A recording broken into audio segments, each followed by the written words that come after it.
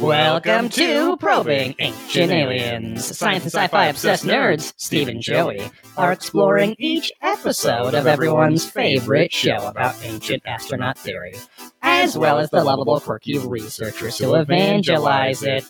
Today we're probing into Season 18, Episode 8, The Shadow People from the Shadows. Whatsoever, just blackness. New effects, everyone. New effects. Say Korok and Grove Snake. Yes. Big news. Biggest news for Probing Ancient Aliens and the Steve and Joey verse for That's How You Do It Productions is upgraded tech. So we're just doing the news now. So right. Upgraded tech. You are seeing Korok 75 and Grove Snake are the first humans, other than Steve and Joey ourselves, to see a remote Twitch stream, as well as a brand new soundboard with many options, endless options for pre-recorded fun at the push of a button, at a push of Steve's mushroom tip. It's good to get in and out of that hole every now and again.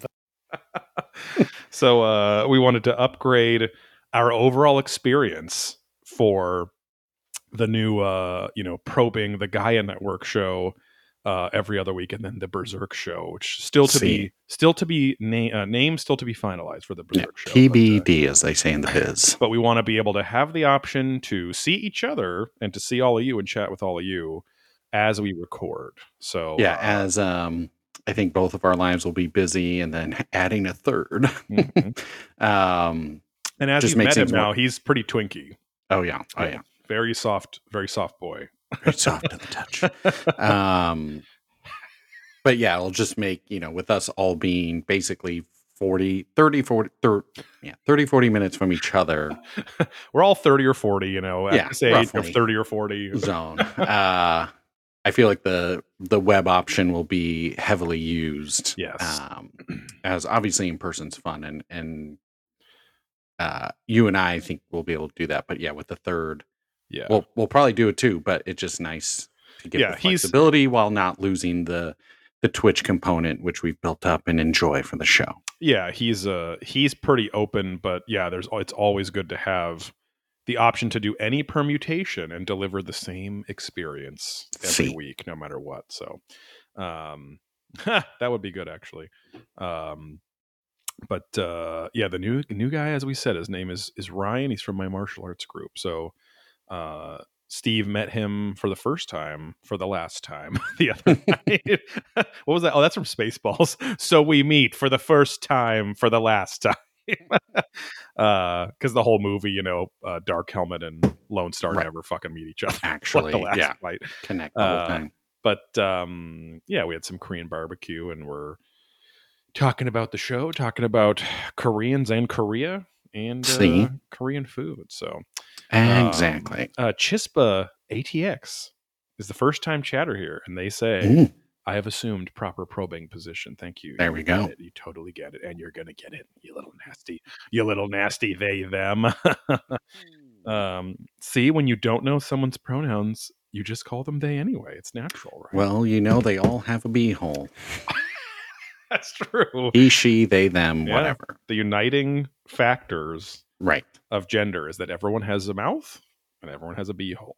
Exactly. Medically, everyone has a pee hole, but there's different uses for that. True. But everyone then technically could sound with the proper sounding rod.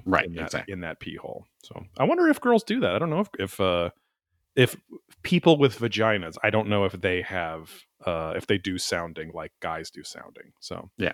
Someone's walking behind you there. Oh God! No, Sarah just took a walk, so she's. Okay. I told her to take a fucking walk. Yeah, she got out of here for about 4 hours. Go fuck off for a little while. If you hear the dogs freaking out in 2 seconds, it's because my lovely wife is coming through the door. There you go. Squirter. She's into female sounding, so the dam has built up. It is about to burst. I know. I always forget there's that.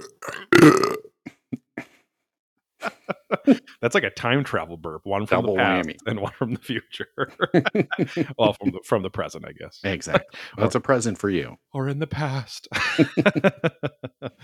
Hey, Night Beacon Lights. It's a non-classic Tuesday afternoon record here. Probing Ancient Aliens. The other piece of news, and Night Beacon Lights will love this because he used to work at the same place. We didn't record last night. Because I was getting a faucet installed technically by our friend Dorsch Gorner. Right. But is this how we doing? I did talk to Night Beacon on the phone today as well. Oh, there we go. Yeah. So I got laid off from my job. So there were, I think as you confirmed or something, that 28 people were let go at whatsoever, just blackness. Yeah, they're firing all the whites at the company and making room for the shadow. Yeah, very woke, just whatsoever, just blackness. But because I awoke in the middle of the night and this this featureless black humanoid figure walked across my room, and I giggled with glee. Exactly. In anticipation of my wet hole being filled by whatsoever, just blackness. By allyship and anti-racism. Toward the hole. Toward the hole. Is that from this episode? Yeah, it's pulling them towards the portal or something because it's what's her face talking about the little creeps. Right. Love that Joker. She's like reading a bedtime story. Right. Oh boy. Yes, I am actually having Fred Flintstone transition surgery, Grove Snake. He asked, he said, is it me or is Joe turning into Fred Flintstone? Oh, well. Was Fred Flintstone late off? It's probably because I just got a haircut as well. So Right. But plus I think people are literally seeing us in a new light. Like we've streamed before with In the Sunshine, but not nearly as much as the last, I don't know, year or two or something. But sometimes a days. And thank you when it's light out later. Thank you for the kind words, Night Beacons. It's pretty ridiculous. But also I was very unhappy there. So I'm doing okay. It was a generous goodbye package, and then I grabbed my crotch and gave them a goodbye package and waved sayonara. Steve's audio, and yes, we were also going to say, please give us feedback on the stream, because we think we got it to a good point, but if Steve's audio is a little low, I will up it right now. Blammo. Okay. When Steve returns, Korok 75. Sorry, no, it's fine. So, Korok 75 said, "Is it just me or is your audio a little low, Steve?" And so I upped it a little bit. So, okay. Korok, let us know you can do that. In the chat if that sounds better. So I told everyone to give us feedback on the audio and all the shit. So we had Sir Dubbingsley, longtime listener, tell us that my voice sounded like it was coming out of mostly out of the right channel of the stereo channels or something. So let us know if that's the case, but I feel like you guys would have told us already. So welcome, Spiff to Queen. Finally, we're getting a lot more variety here in the daytime. A little bit earlier. Everyone's not in bed, but welcome back, Spiff to Queen, a Twitch Prime King, short king here. So thank you for that. The little housekeeping. That's where we keep up the little house that we built for ourselves. A little housekeeping. Of course, I skipped over that, but you can, of course, chat with us live during the show's recording sessions right here at twitch.tv/probing ancient aliens, usually every Monday night around 7 p.m. Pacific, but today we had a little delay, so we're giving you the show regardless. We always want you to have a show. You can support the show by liking the show with a like button on things. You can subscribe to the show on your favorite podcast services, but especially Spotify and Apple Podcasts and Google Podcasts. Those are the big three, even though Apple Podcasts and Spotify are far bigger than Google Podcasts. Google Podcast doesn't even have a lot of basic features that the other ones do, like being able to put a Patreon RSS feed. So I still have to listen to all my Patreon podcasts on Patreon, which sucks. But it's getting better, but it's nice when you could just put it in your normal feed of shit, and then you get your podcast like normal. But anyway, head over to patreon.com, which doesn't suck. Patreon.com/Probing Ancient Aliens for 2 exclusive podcasts every month for only the $5 tier or higher. That's Adventurous Ghosts, our Ghost Adventures podcast, which is much like Probing Ancient Aliens, but we are reviewing and debunking and dehunking the hunky hung hunks of the Ghost Adventures crew, Zach Bagans.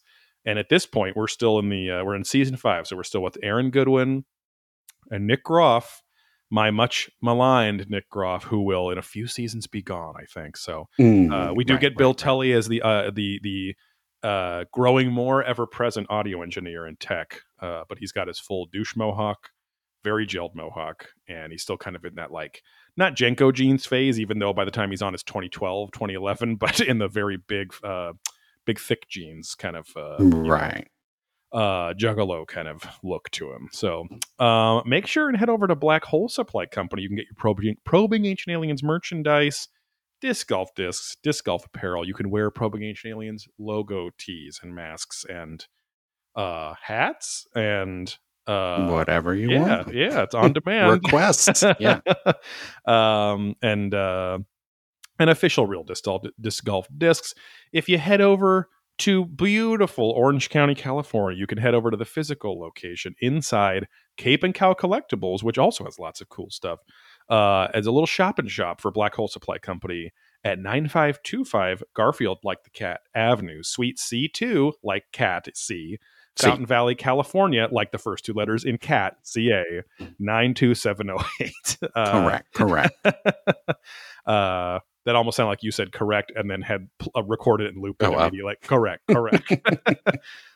Like whatever the guy from Comedy Bang Bang's name was, the big haired guy who's now on Jimmy Fallon's show. The musician guy, Reggie. Oh, Reggie Watts. Yeah. Who did all his recording and looping shows. But also he's been on Somewhere in the Skies and some other podcasts because he's a big UFO guy, big paranormal believer guy. So anyway, we usually have a segment here called Reaching for the Stars, where we ask you little prolapstronauts out there to please head over to your podcatcher of choice, give us a 5-star rating and review us in the comments of that rating, and we'll read it on the air and give you a shout out. But there are no 5-star reviews sons of bitches this week, so please get out there and review us. It's going to help us get found in searches and in what the Lord calls algorithms. The Lord being not Steve Jobs, but who's the new guy that runs Apple? The new guy for the past 15 years, 20 years.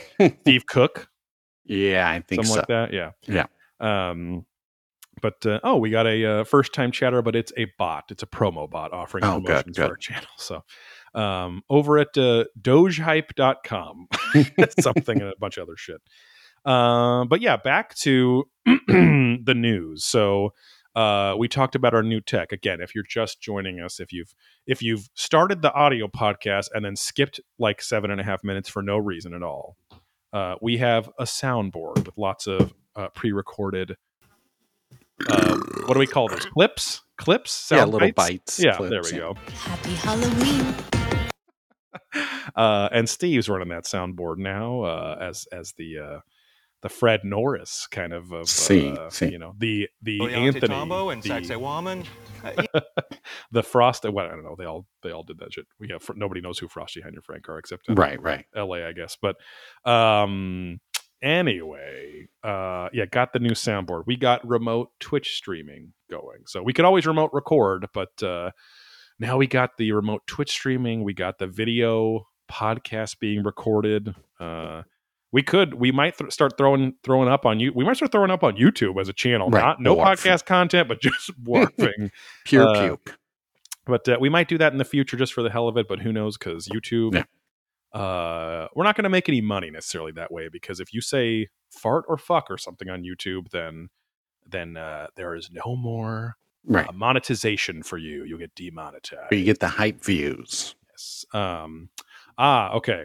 Another audio expert, Chris Turbeville, says Steve has you guys panned right and left instead of middle. And also, yes, puke on YouTube, please. Well, I don't have anyone panned anyway because I'm over here now. So it's got to be on. It's got to be something with the Twitch setting. So we'll dig into that another time because we'll fuck with it. But that was what Sir Dubbingsley was saying last night too. So it might be something with the 2 feeds and whatever. Oh yeah, because we had to like add that audio capture from a window at home source or something. So and we might, Chris. Chris said if you need help to hit him up because he's a Hollywood voice actor. Oh, there we go.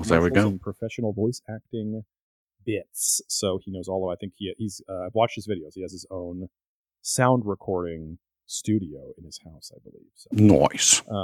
But it's been a real. I mean, not crazy, but it's pretty complicated to be able to record audio. Like if Twitch could just had a good audio exporting feature, we wouldn't need it. We could just do everything in Twitch, right? And I would pay for that too, right? Yeah, and so. He says it's a BDSM room with a microphone. Right. So he's captured lots of slaps and smacks and shrieks and ouches. Exactly. And shudders and things like that. But and whatnot. Yes. And stilettos piercing through ball skin over and over. Right. That's like that intense ball stomping play. That just seems like I feel like you're one and done. Like, cause like especially the guys that are getting the stiletto. There's people heels, I think who do it, but frequently. Don't you just then completely crush to the point of not like? Aren't you ruining your testicles doing? I mean, I'm sure it's not great for you, but they must be elastic or enough. I've installed my elastic testicles. Yeah. So yeah, there's something happening there. That's. I mean, yeah, you could fashion a sack out of a lot of silly putty, right, and just glue some hair to it, and at least you could get the fear and adrenaline rush of getting the balls stomped, and that she might miss and actually stomp your real body a little bit. But right, it's wild.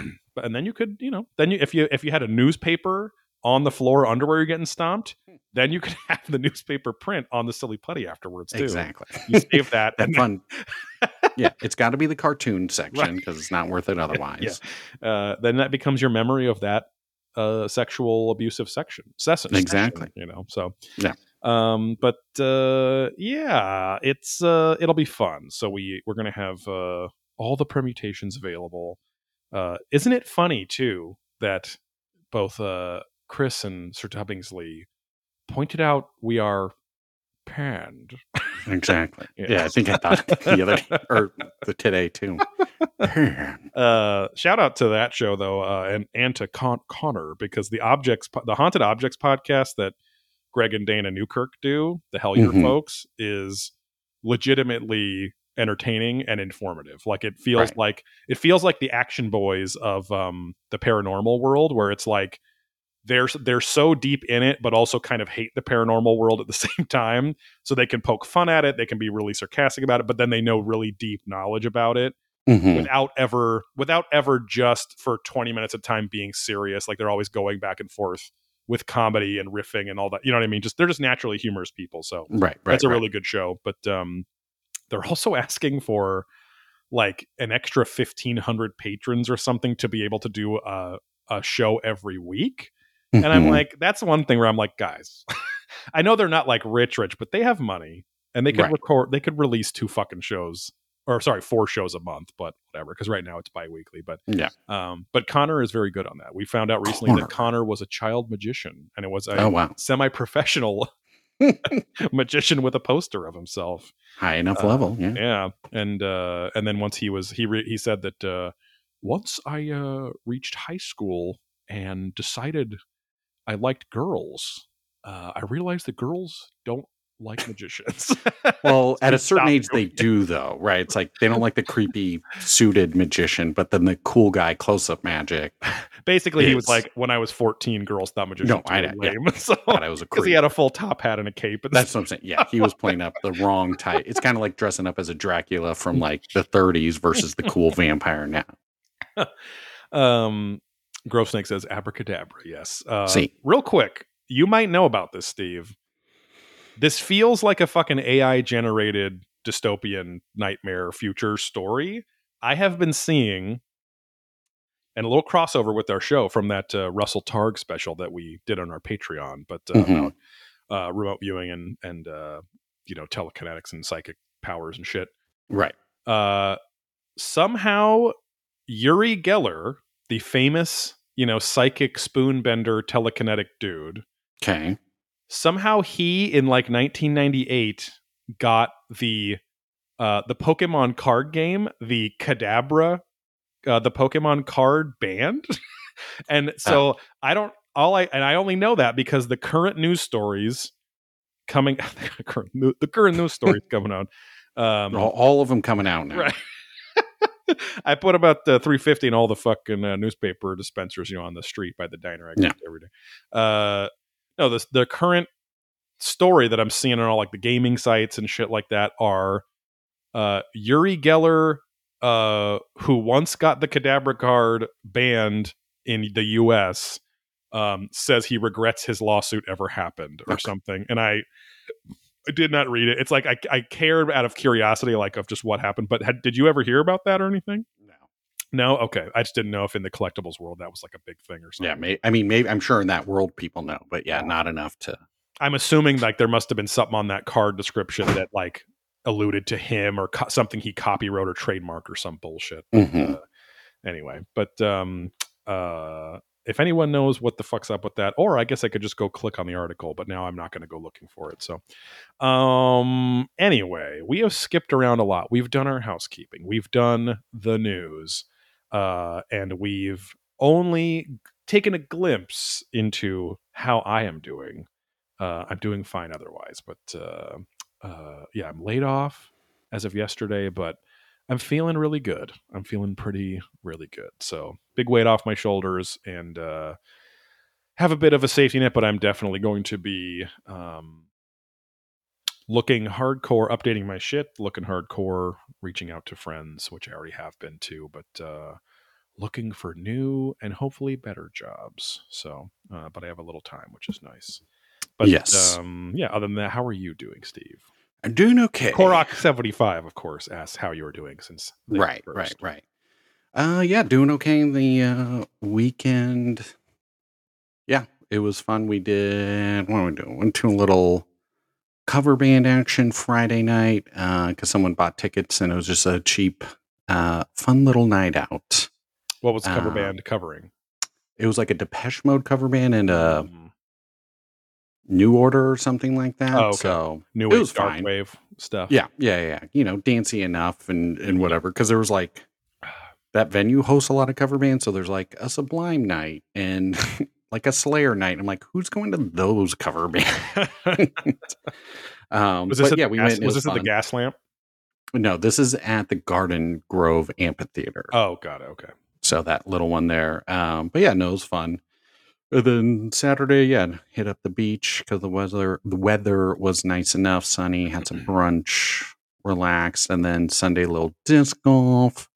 Then went to the South Coast Plaza and walked around and did a little shopping. And then, Sunday we met up for the old KBBQ, which I hadn't had in a year and a half at least. So they serve it at the Garden Grove Amphitheater as the it's the staple. And then other than that, just trucking along. It's going to be our 1 year anniversary this weekend, so we're going to head down to the old Carlsbad. You and your wife's, not yours and mine. Exactly. Yeah. My wife. So that'll be nice little. You going to ride the windmill this time? Exactly. We're going to get up top and just see how fast we can get this sucker going. Carlsbad, huh? Yeah. Which we haven't talked to Peter in a while, but so that'll be a fun little getaway. Let me ask you something. When was the last time you got on your surfboard and surfed? That's been a while, probably since Chris. So 2020. You're at the beach every fucking week, bro. You got to start getting on that fish board. I'll swim and body surf, but surfing on the nose, bro. Board is a very specific type of thing. Hey, just like in every 80s movie where it was about a recreational vehicle like BMX bikes, skateboards, surfboards. Hey, you have that thing in a backpack or on your back and you carry that thing everywhere you go. You can go to the prom with it. You can go to school with it. You can do if you are a surfer or a skater, you have that fucking board with you at all times. You're getting into fights. Exactly. You're getting into fights over it. And you're fighting on it sometimes too. Correct. So.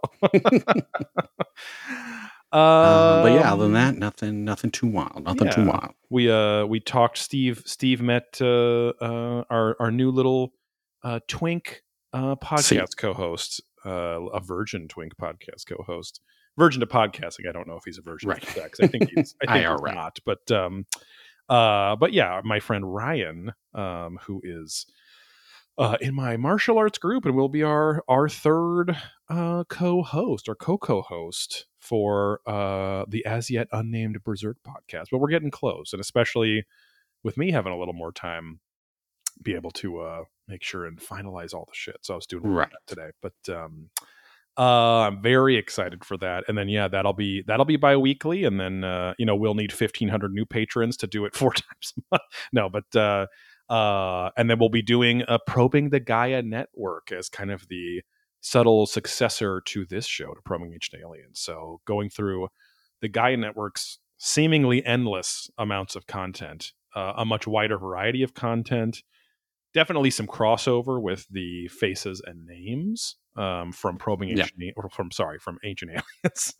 There's crossover because it's Steve and Joey doing that show again, but my sister will not be doing that show, the one-time guest on our show. Correct. So she will not be one of those familiar faces. But I know all of you have been scrambling for her since 4.5 years ago, season 3, episode 8, which was Aliens and the Undead. But one and done. Yes, Gross Snake, one time and then done time. So I'm shot out of a cannon today. Remember that? Remember how Howard and all the radio guys used to say that night, a shot out of a cannon. Yeah, really juiced. Someone's all charged up. Anyway, I think, God, are we already at the fucking content of the show? That's not us. Time to rock and roll. I mean, I guess we've been recording 20-30 minutes, but yeah, this is season 18, episode 8. I think we're in the last few episodes. Maybe Gross Snake asked, can we get a helicopter pilot cameo soon? Now, we could bring it back. There was this poll. Tombo and Sacsayhuaman to us that they could have had some kind of technology. We could troll everyone and just record a clip from our own first or second episode and play that as the goodbye to Probing Ancient Aliens, or we could just maybe do it. I don't know, but we could just do it on camera on Twitch. But as long as we don't show nipples on Twitch, then it's fine. Anyway, I think there's only a couple episodes of this show left because it's getting into a huge chunk of Ancient Aliens on Location, which is clip shows with Tsukalos's favorite clips from the show. It's like a look back, which is a weird on location, a weird reason to call it on location. And the show's just, hopefully not this show, but Ancient Aliens is a very boring show now. But now, to be fair, this episode, the Shadow People, if they were pulling shit like this multiple times a season, that would have kept things very fresh. Now, does this show have any business talking about a very, very common and scary paranormal phenomenon? No, not really. They don't really tie it to aliens except really for Linda Moulton Howe's little where the Greys were talking to them. The creep. But I mean they're tying it back to ancient cultures at least, but it's a real Ancient Astronaut Theorist light episode. Right. Which makes it feel like another show, which is why I was kind of interested. Like there was nothing new that I heard on this show, but that's because in the past few years, as I've talked about, like I've read a bunch of fucking, books and like, John Keel and, John Vallée shit and books on demonology and stuff like that. So I've read about a lot of this stuff, but I could almost hear about this stuff like forever, and it doesn't get as boring as like Ancient Alien stuff, because the cool thing about paranormal experiences is that you could just listen to people's experiences of them, and it's always interesting because it's not, even though there's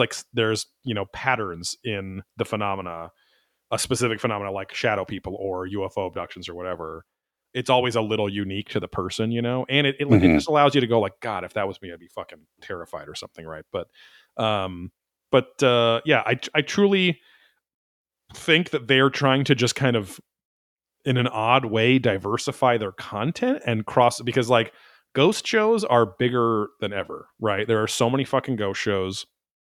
Ghost Adventures, basically as the flagship, is like still huge. That show Kindred Spirits, which is like a much more subdued and probably more realistic ghost show. I don't really love it that much, but it's with Amy Bruni and I can't remember the guy's name, but that's on its like umpteenth season as well. So they're going strong still, and I feel like Ancient Aliens is now trying to like, I don't know if they're crossing over, but just kind of glom. I think they're desperate for ideas at this point. So they're like, hey, let's go into paranormal stuff because UFO phenomena rides the line of paranormal stuff, you know? Right. But at least I wasn't bored this episode, I will say. Right. What were your high level thoughts? Yeah. Yeah, it definitely felt like a ghost show, just with everything happening and yeah, trying to explain the shadow people and dimensions and yeah, nothing ancient feeling about it. They tied in like the Jinn were described kind of like shadow people, or they listed off a bunch of just dark entities, whatever. Medallion Man had his own. His story was like a weird flex story though, because he was like the last like 10 minutes before he has his story is how terrifying and deadly shadow people are, and then he basically is like, I saw one and I wasn't scared at all. It was fine. Right. I was really curious about, who this large black figure was in my room and why it felt so good. But anyway, we can get started here. Also a big surprise. This was interesting. I did not know this at all.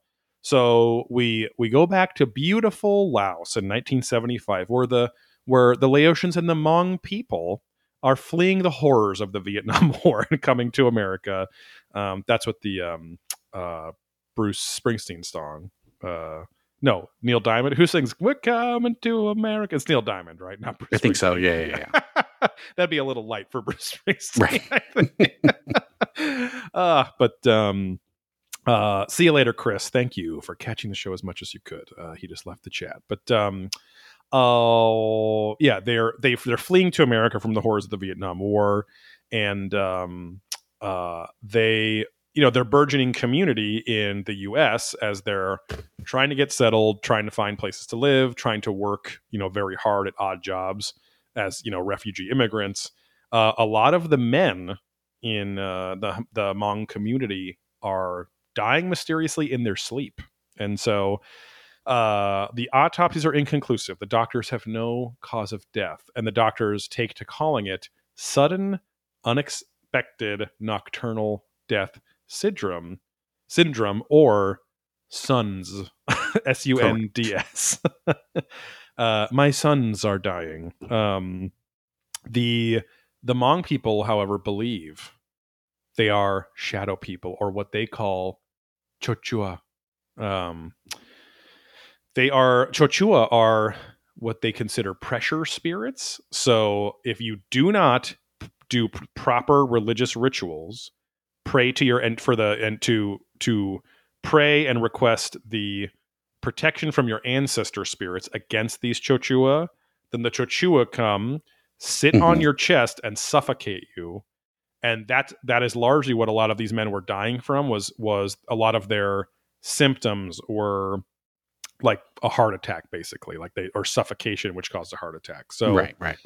Very strange. They do a little throwaway line. They're like, now some believe that there's a genetic marker unique to the Hmong people that, was causing this or whatever. But like, it's also interesting too, where I was like, this is scary, but I also would have hoped that they would have like had like per capita, like, okay, the number of people back in Laos when like these mysterious deaths, like how often these mysterious deaths happen versus when they came to America, like per capita, because maybe it happened back then too. I'm sure not everyone was perfect at doing their prayers and rituals then too, so we can't really compare. It's just that it was reported by American newspapers that right. that they were dying more en masse. But Oh yeah, Medallion Man. Just a little shout out to his very weird pronunciation. Whatsoever, just blackness. But he calls them the Humong. Right. Because it's spelled Hmong in English, and it's just pronounced Mong. But he calls it the Humong people. Believed it was because they couldn't practice their original religion. So, anyway, Jonathan Young from the Joseph Campbell Archives he's the guy that explains the Chochua and what they are and what they're doing and why they come and blah blah blah. So this is why you come. He's just holding up a Playgirl magazine. We get a Childress chime in here, and he says a pointless interjection. He says the Hmong people themselves talk about these shadow entities who attack and kill them because they haven't been doing their rituals correctly. And it's like he's like 5 minutes into the segment and saying the same thing. The Chochua description, though, completely matches like the classic shadow people that are reported all over the world, but especially like the Western world. So in the Western world, shadow people, for those that don't know, I mean, they'll explain it a lot in this episode, but for those that don't know, they are a paranormal phenomena, which not always, but most of the time are associated with sleep paralysis. And to the point where, of course, skeptical scientists believe they are merely manifestations in your mind of sleep paralysis, right? It's like it's the Joe Rogan's fear factor of your brain, creating this like you're feeling a presence, like when your body is asleep, but your mind and eyes are awake, which is what sleep paralysis is, like the chemicals that keep telling your body keep telling your body to be asleep and not move your body. Otherwise you wake yourself up all the time. They're still going, but your brain is awake, which it should be all asleep. So,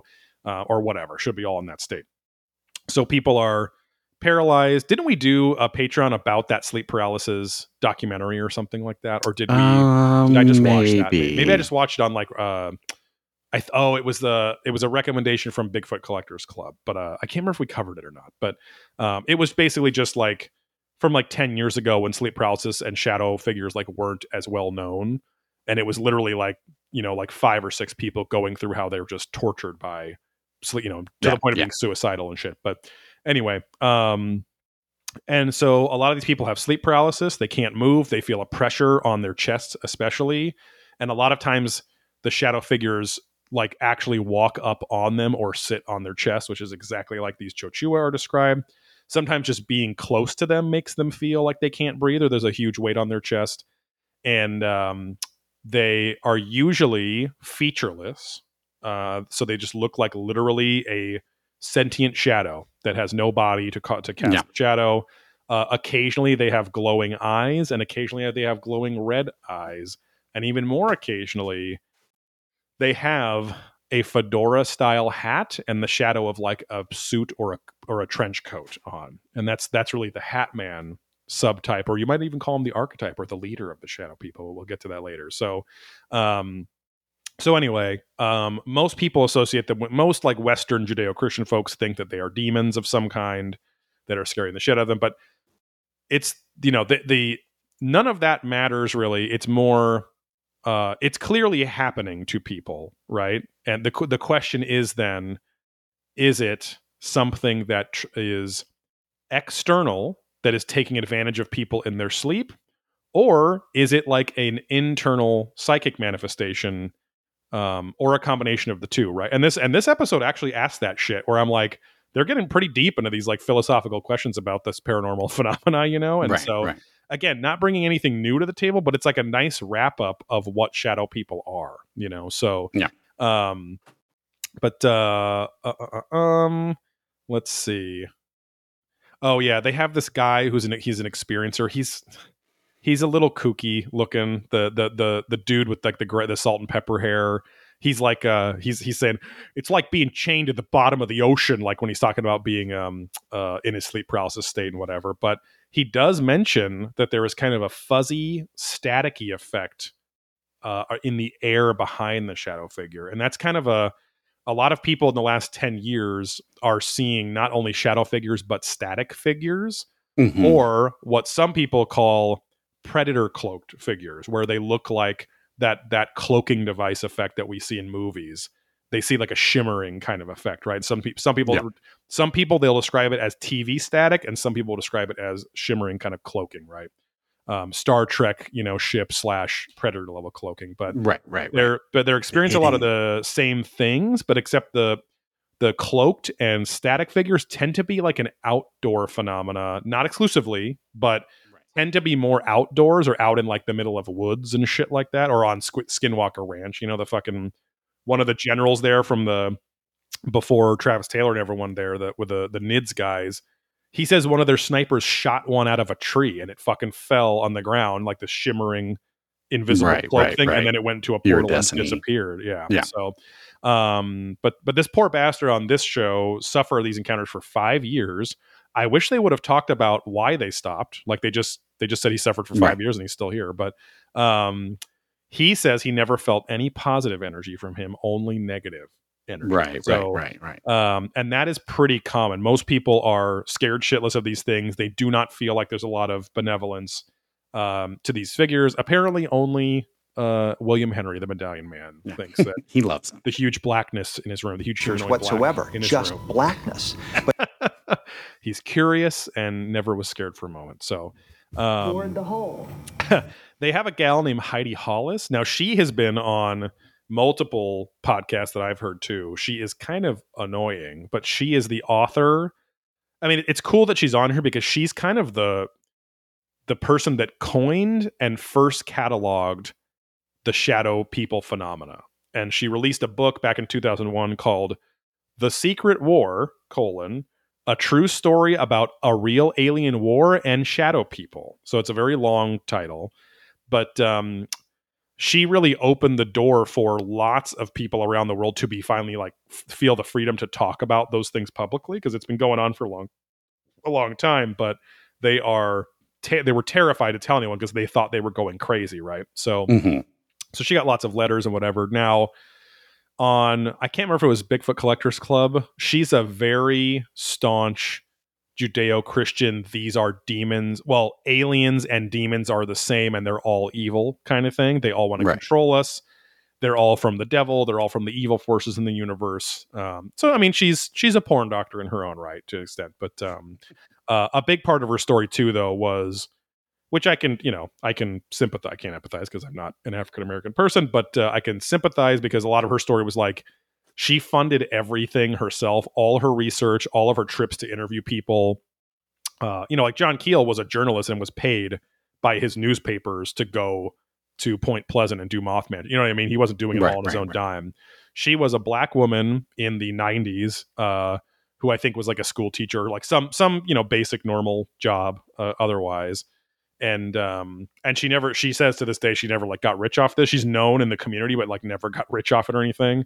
And she says people just steal her book now all the time. But anyway, she did all this herself. So I respect her for being super passionate and like wanting to uncover this phenomena. She basically is like the Zach Bagans template for shadow people, that they are evil, they are tricksters, they are fucking with you, they want to hurt you. Or in the case of Hmong people, or like, ancient medieval Renaissance Europeans, that, they were succubi and incubi that would, sit on they would have sex with you or make you feel sexual things to entrap you and then suffocate you to death and steal your soul and whatever. Right. So, and kill you. So, I just said all that shit. And she's also obviously, as the first person to really go in depth, put together a lot of the patterns we've been talking about. So again, the way that they look, the way that there's sometimes energy flowing out of them or around them, or static, or a portal or whatever, and what they do to people in general. Right? She says they're sneaky, they're deceptive, and they invoke a lot of evil things in people's lives. They ask the question, but are they ghosts then? Are they human spirits that are discorporeated from their bodies? So this is where Medallion Man says, a black humanoid figure walked into my room. And I wrote it was ultimately a very erotic experience for him. Yes. But, Heidi Hollis, the writer, she says she was actually followed, like tracked, and there were multiple sightings in broad daylight, and she had a friend there. The little reenactment was like kind of creepy, I guess, because it's like they're walking on some desert trail, and this like shadow figure just keeps like like appearing, along the trail in front of her as if it's like really interested in them. So then they ask before the segment break, what the hell are these things? And we head back to the Choctaw Nation.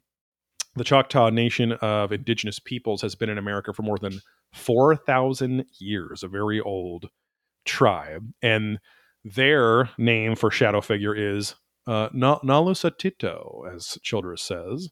And if you're having bad thoughts, then this would actually attract the Nalusatito. So this sounds like I don't know, the fucking masturbation police, I guess, back then, Right. We were having bad thoughts. But and Jonathan Young says they were so afraid of this creature that they would not even speak its name, which sounds a lot like the Skinwalkers. I'm shooting you in the face, Steve, through my camera. But the Skinwalker, they don't talk about. Unlike Oprah, they do not speak his name because it will invoke him to come and do evil things. So there's lots of ancient shadow people evidence, or so they're calling it. They go back to, as we always have, as we have to in every Ancient Aliens episode, we have to go back to ancient Sumeria, ancient Sumer, sorry. And they had an entity named Alu, who was a type of Udug, which was a type of demon. So he appeared a lot like modern shadow people. He had featureless face. He had a dark countenance in general. He was kind of made of fucking smoke or whatever they call it, like just like the jinn who are made of ashless fire or whatever is in the Muslim world. And the jinn are considered tricksters. They can transport instantly from one place to another, and they can act benevolent or malevolent, right? Like, or as there's a guy that's on the show a lot, and I didn't actually know he was a Muslim, but he's like a Muslim scholar. The bald guy, he has like the white beard and stuff, and because this episode he's like, as a Muslim, I believe the jinn, and I believe that sometimes they can be angelic or demonic or whatever, but you have to be careful. But anyway, they could be considered a shadow person as well. I mean, what I did like about this episode was that it was all like art of the scary side of old religions is always cool to look at, because it's like creepy as fuck. So it's like, God, what were these people experiencing that they thought to draw? Yeah, it's important enough. Yeah. And in Turkey, there's the Karabazan, which is the dark presser. Maybe that's the guy that was in William Henry's room that night. Oriente Tombo and Sacsayhuaman. All names for shadow people around the ancient world. They list a few more. We get a Nori story here who repeats what was said in like the first segment, and then he's like, I don't think they're ever going to go away. They're still here on this planet. Like, okay, great. Now they're talking about the strange energy phenomena that happens with shadow people. And I love this part. There's a little story about a ghost hunting crew of chicks at the Old Washoe Club, which is a ghost adventures fucking, it's a big episode, and they go back I think they go back 3 or 4 fucking times, the Old Washoe Club. But this female ghost hunter, they name her. It ends up not being important at all. It's kind of weird that they just picked this particular encounter where it's like, I don't know. It just seemed like they just pulled it out of a hat, man. But got a hat. She and her ghost hunting partner see a shadow figure. It seems to like grow and grow and grow in size to almost like engulf her friend. They freak out. They haul ass out of the room they were in, and they walk back in and look down the hallway they ran down, and the thing's still there. And this is where we have the clip that you have where it's making that energetic sound. Very unusual. There was this pulsating energy that was emanating forth from it, like a whoop, whoop, whoop, and she could whoop, whoop. But yeah, that's that. The guy that you're hearing there is Mike Ricksecker, who basically is a more modern white Heidi Halls. He just wrote another book about shadow people like a few years ago. So, but I mean, he's pretty informative on the show. He seems like, if I had a college professor about paranormal entities, like I'd want to have a class from him, so right. Also has a little that pedophile energy, but who doesn't these days? But there's another story about a gal that this Rick Secker guy talks about, how she had her sleep paralysis, saw a huge flash of light in the hallway.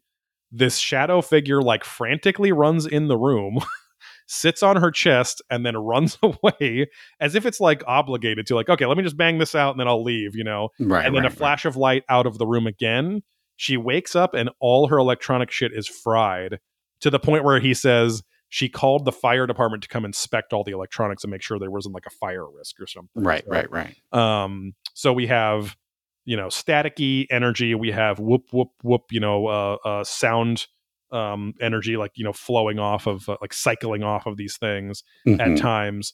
And we also have glowing eyes, as we talked about before. So, again, most shadow figures have no features at all, but the red glowing eyes on some of these figures make people the most scared. They tend to feel the most malevolent, but I think that it's like, and again, chicken or the egg, I don't know.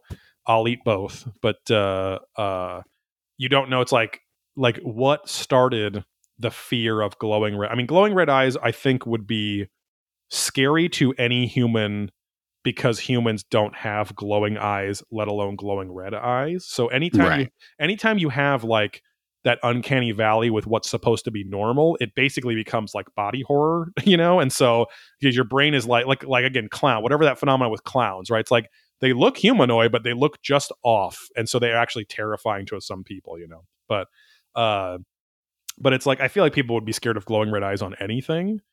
So but you could argue that people are scared of glowing red eyes because of the shadow figure phenomena, or the demonic, you know, phenomenon, and from time immemorium. So, anyway, they're now asking, though, are shadow people a side effect or caused or using misunderstood technology? So are these just aliens with cloaking devices on?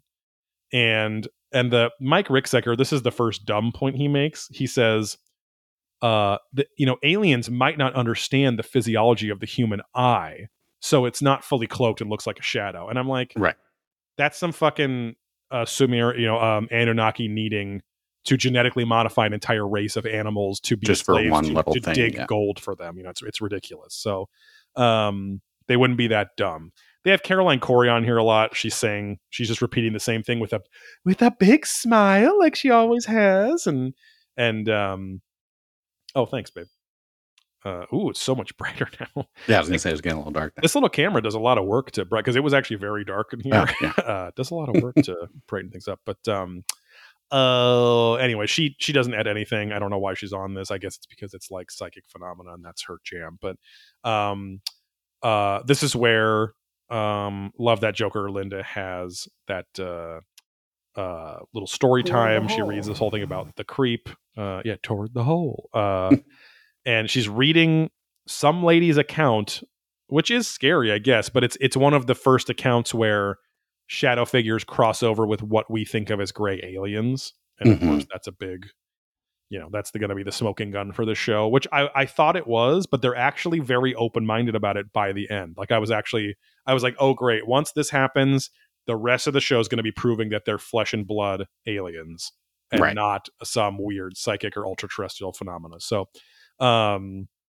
anyway, and then they bring up the Hat Man. So, Ricksecker is on again, and he describes the Hat Man as a subtype, or as most people think of, the Hat Man is the leader of like the regular shadow, the standard shadow figures. Like they are his Kevins and Bobs, his minions, that are doing his bidding. But and they seem to be feeding off of the fear energy. He mentions that once, which is a very common demon trait, you know, Judeo-Christian demon trait. Oh, they're feeding off fear or whatever. But we never really get, no one ever fucking talks about like the math of that. Like, why is it that incorporeal spirits need to eat energy? You know what I mean? Like, right. Or because they don't have because you'd think if they were made of energy and they don't have a body, like, why do they need, like, they don't need that much energy to run nothing, you know, to run energy. Like, I don't know. It's weird. So, but anyway, Heidi Hollis says he's very different from normal shadow people. He can take any form. He can be more solidified if he wants. He can like step in and out of that shadow form or dimension or whatever. And she's again, she's kind of like a drama kid. She's very like, oh, you got to watch out for him. Like, she's very dramatic about it. But right. This was interesting too. In 1953, major UFO investigator Albert K. Bender, he was running this whole nationwide program, kind of like a MUFON style program back then. Right at the height of the 1952 UFO flap in this country, and he had an experience that caused him to shut his entire program down and like never talk publicly about UFOs again. And ultimately, he has what is considered the first Men in Black experience, but his Men in Black experience is much less corporeal and much more an instance where 3 hat men appeared through a wall with glowing red eyes and fedora shapes, at least on their head. Mm-hmm. And they told him telepathically to stop his UFO research. So this is the first time I've ever heard of the shadow figures or even the Hat Man, because usually people describe the Hat Man. Well, here's what's funny. People that are normal experiencers seem to describe the Hat Man as having the fedora style hat, which you could argue is like maybe they took that form because in the 50s when they first appeared, that was the classic like symbol of authority, was like a police detective, or most people just wore suits anyway back then when they went to work. But symbol of authority is like, oh, that's the boss man who has the hat and the suit and the this and whatever. He's the foreman. He's running he's not doing the work himself. He's the one calling the shots, right? Right. So it's like they could have just taken that archetypical form as an authority figure or an intimidating figure. Even like an organized crime figure, right? Like they'd wear fedoras and shit. But now shitty guys that go to Sublime cover bands wear fedoras and pork pie hats and stuff. But anyway, these 3 entities appeared, smelled like sulfur, very common. And again, John Keel and I think Vallée talk about the science behind, like, if something was piercing through dimensions, it would take this like specific kind of nuclear, theoretically like Einsteinian physics, right? Would take this like amount of energy, kind of like 1.21 gigawatts, but it would like cause a reaction in the air, in the oxygen molecules in the air, to basically become sulfur particles where the energy ripped through the dimension or something. So it makes a lot of sense technically that anything coming into this dimension would have this sulfur kind of smell. Plus, back before the 70s, like any sort of Bigfoot or big hairy monster were also big stinky monsters too. Like everyone always talked about how they stunk and smelled like rotten eggs or sulfur or death or whatever. So, but sulfur, of course, associated with the kind of Judeo-Christian Islam demons in those Abrahamic religions. So, but the Hat Man apparently admitted to abducting many people from this plane of existence, and they cannot have anyone fucking with their visitation of Earth. They say that they told him they came from very far away in the universe, right? But they need to come here, and you can't be fucking our plans up. So, again, not sure if these are the figures themselves or these are the forms they take to interact with humans. It's like they're taking just the form of an archetype of a humanoid, or just the basic shape enough to, I guess, not scare you so much, or to take some form. Maybe they're formless. I don't know. But right. But Albert Bender coined the Men in Black phrase, which is really interesting. So, George Norrie's on again, seemingly confused about the subject as a whole and why he's there. He's like, who knows what's happening with this? Like, he has no insight. He basically is, I think, like I said before, a surrogate for the audience at this point, which are just kind of older, middle-aged white people who are dumb and watching this show. But this is crazy, But yes, Grove Snake, the mysterious stranger. That's from Fallout. Yeah, from Fallout. Yeah. Who's the other guy? If you played Mass Effect, Grove Snake, it's who's that guy? It's not. Is it Martin Sheen's character? It's another kind of character like that, who's like this interdimensional dude. Anyway,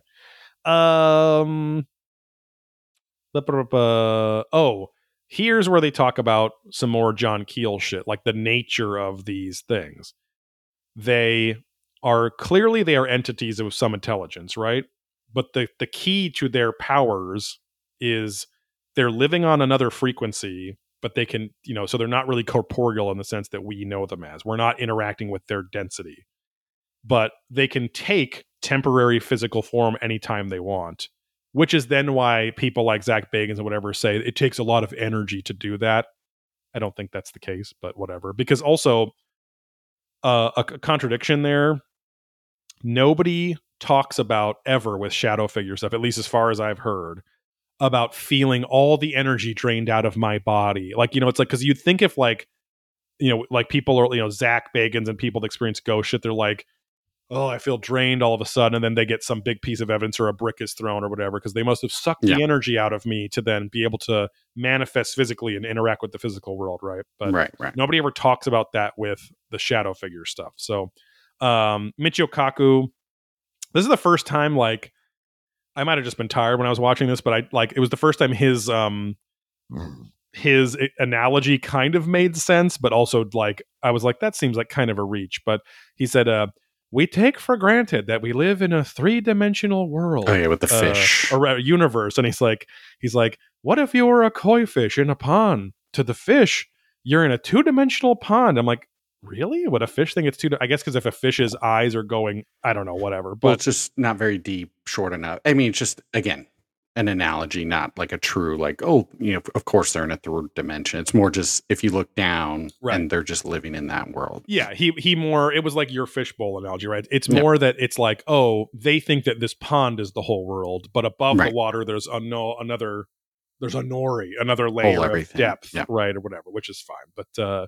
But yeah, now that quantum theory is being proven on mathematical bases, there are technically it allows for 11 dimensions of time and space. So think about, it's like if you're watching Intergalactic, Interstellar, then those are, I think they talk about how they're from the 5th dimension or something. They're 5th dimensional beings. So just, again, spoiler alert, but humans have ascended in the future to being 5th dimensional beings that live outside of space and time, right? Yeah. But apparently still care about making sure the time happens or something. But I'm your ghost, Murphy.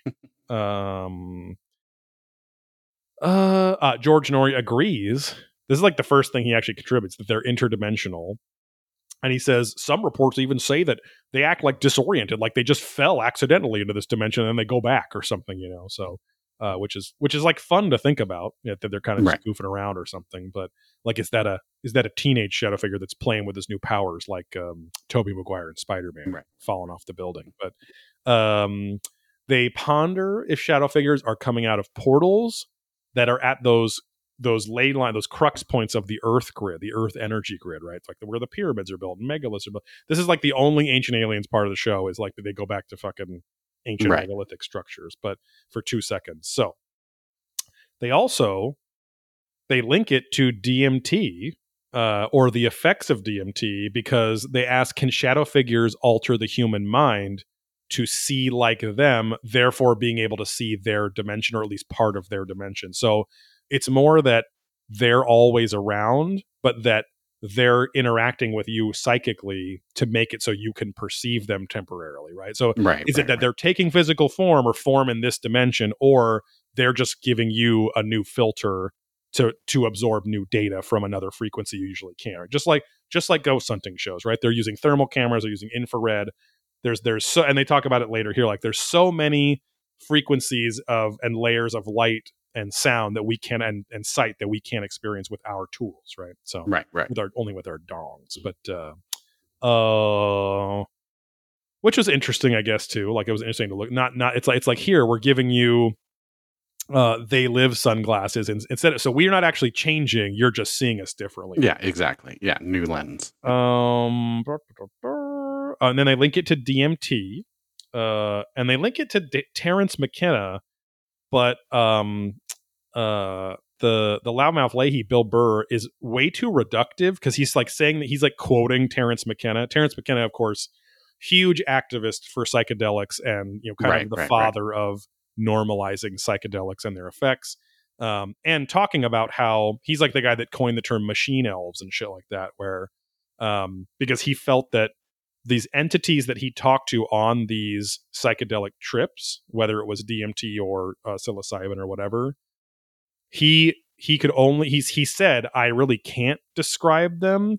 I can loosely describe them as what seem to be like fractal beings, right? They seem to be made of geometry, but they don't really have a solid form.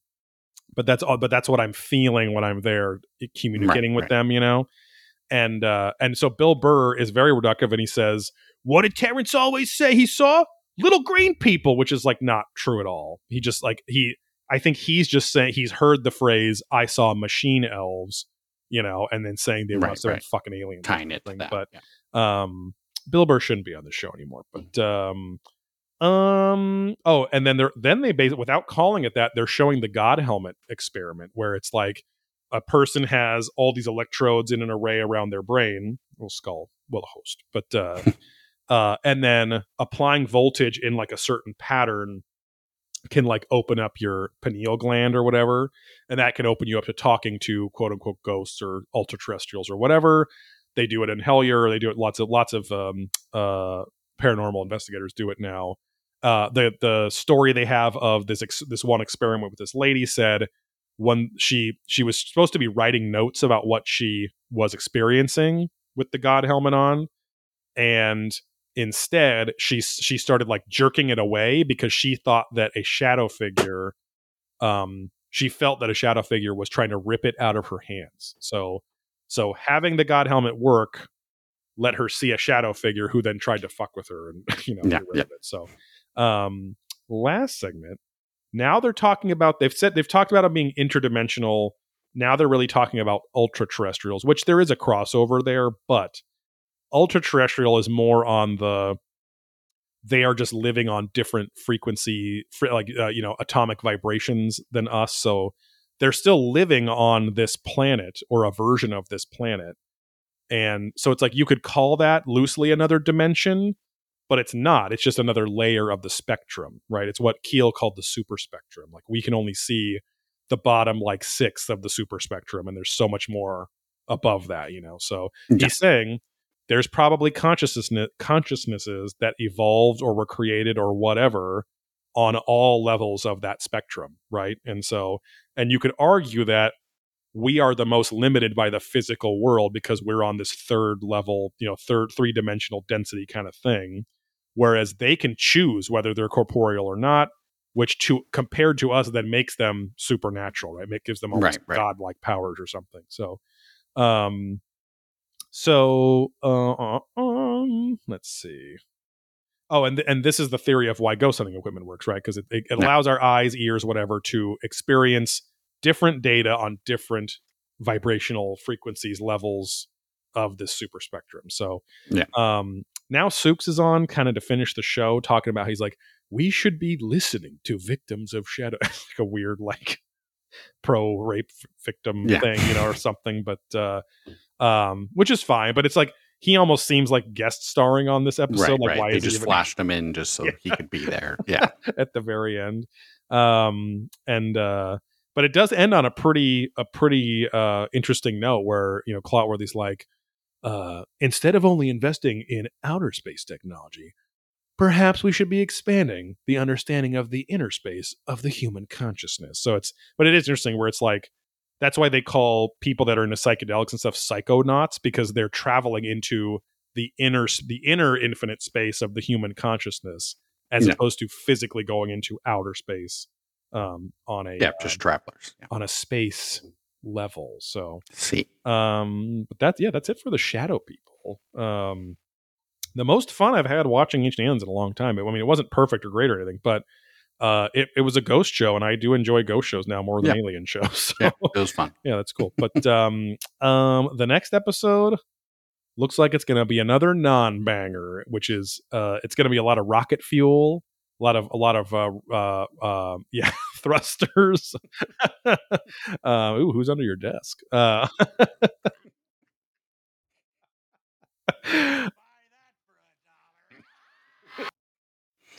But we're going to be decoding the dragon gods episode. Great. So it's going to be all about ancient spaceships, people mistaking them for flying fire-breathing dragons or fire-farting dragons coming out the right.